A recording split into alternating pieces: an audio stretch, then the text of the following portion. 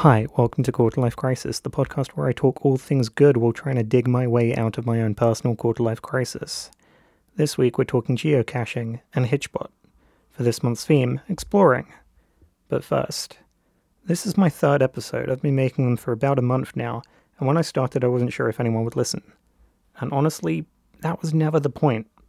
This podcast is mainly a way of making me appreciate the good things all around me while hopefully getting better at public speaking and better at writing as well. That said, I've had some lovely feedback and I'm super grateful. Thank you for your reviews, kind words, and encouragement. It's great, it means a lot.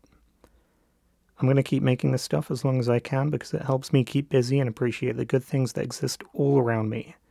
But enough preaching. Let's talk geocaching.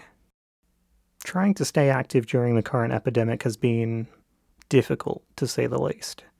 I definitely fell into a rut where I would do the same thing day in and day out, which is a little ridiculous because there is so much to do. In the last episode I spoke with Max about Joe Wicks and online PE lessons, which are really encouraging and there are countless ways to exercise without feeling alone. Right now, my preferred way is geocaching. Geocaching is a real-world treasure hunt. You get coordinates and clues that lead you to a container that sometimes contains cute little treasures that you can find and trade, but mostly just contain adventure and bragging rights. As someone who's always loved mysteries, Easter egg hunts, and code-breaking games, it's incredibly appealing and so much fun. When you find a cache, you get to write your name down, maybe leave a message on the app so people know you found it. In a way, it's almost like a time capsule, a way of saying Daniel was here, which is pretty cool. In the UK right now, we've just been given the okay to exercise outside as often as we like.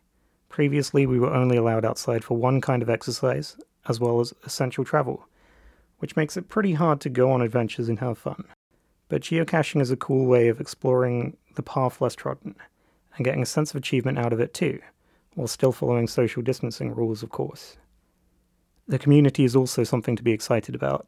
People use trackable items like geocoins or travel bugs, which have codes on them. They place them in a cache with a goal. Some just want to see how far that treasure can go, and some have destinations in mind. But all of them are an exciting and unique way of engaging with a community you don't even see, but get to be united with by a common interest. I've been geocaching for a week or two, but already have discovered beautiful parts of my city I didn't even know existed. Already have made plans to explore with friends when it's safe to do so. Some caches are pretty hard and have codes that need to be broken, riddles that need to be solved, and that makes the experience all the more interesting.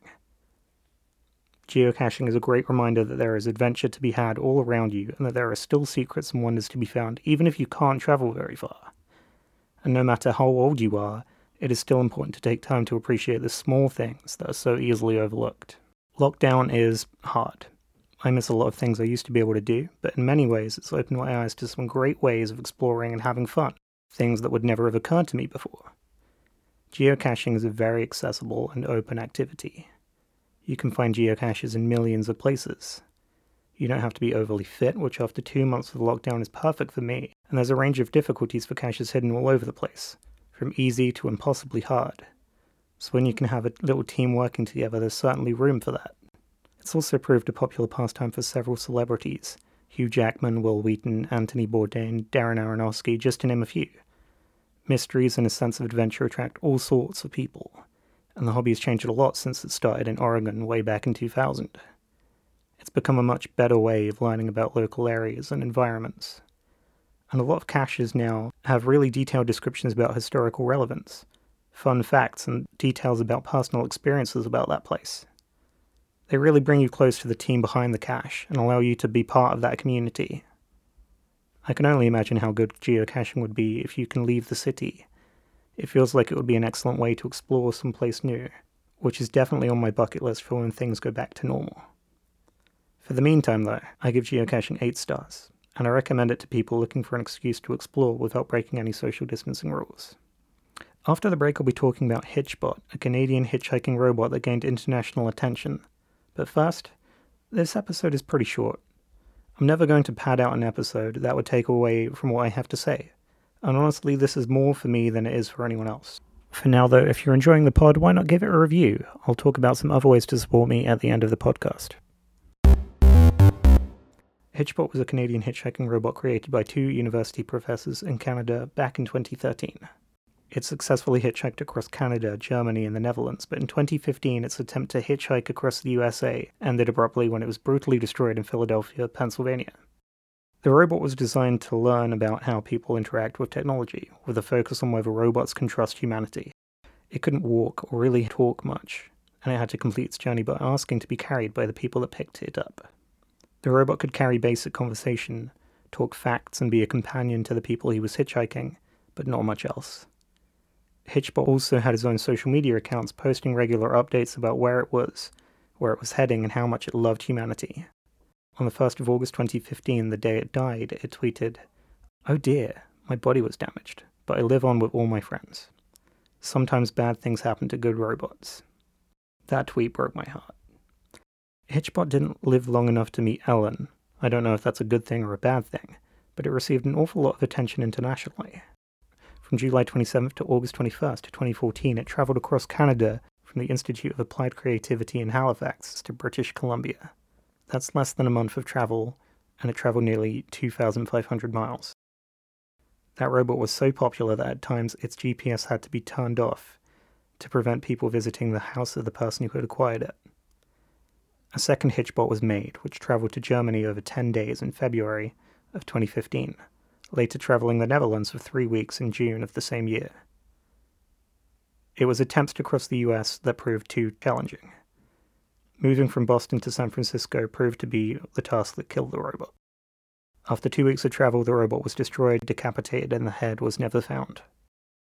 Co-creator of Hitchbot, Froke Zeller, was quoted as saying, "We can see on all the data that the tablet and battery and everything shut off at the same time, so that must have been when they vandalized the robot." Hitchbot died on the 1st of August 2015 after a year as a successful experiment.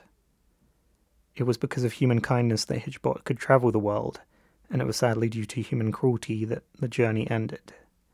But the sad fate of Hitchbot raised issues of autonomous tech, ethics of robot treatment, and how we treat human-like things in everyday life.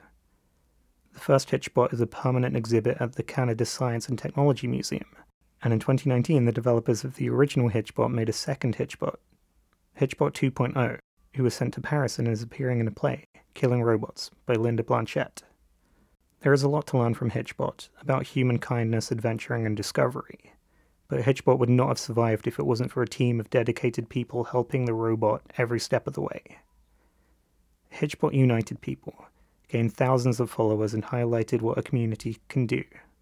If we can each do a little thing, it can go a long way. Unless it has to pass through Philadelphia, of course.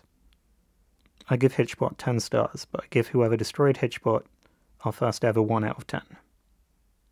And that's the end of the show. As always, you can follow me at It's Mr. Danjay on Twitter or Instagram. You can email the email down in the description with any suggestions, thoughts, or just to say hi. And as always, you can rate and review in most apps, and please do. It does help us an awful lot. Thank you very much. I'll see you in 2 weeks. Unlimited exercise is a lot like unlimited breadsticks. It's nice to have the option bars, but I'm probably just going to stick with 1 or 2.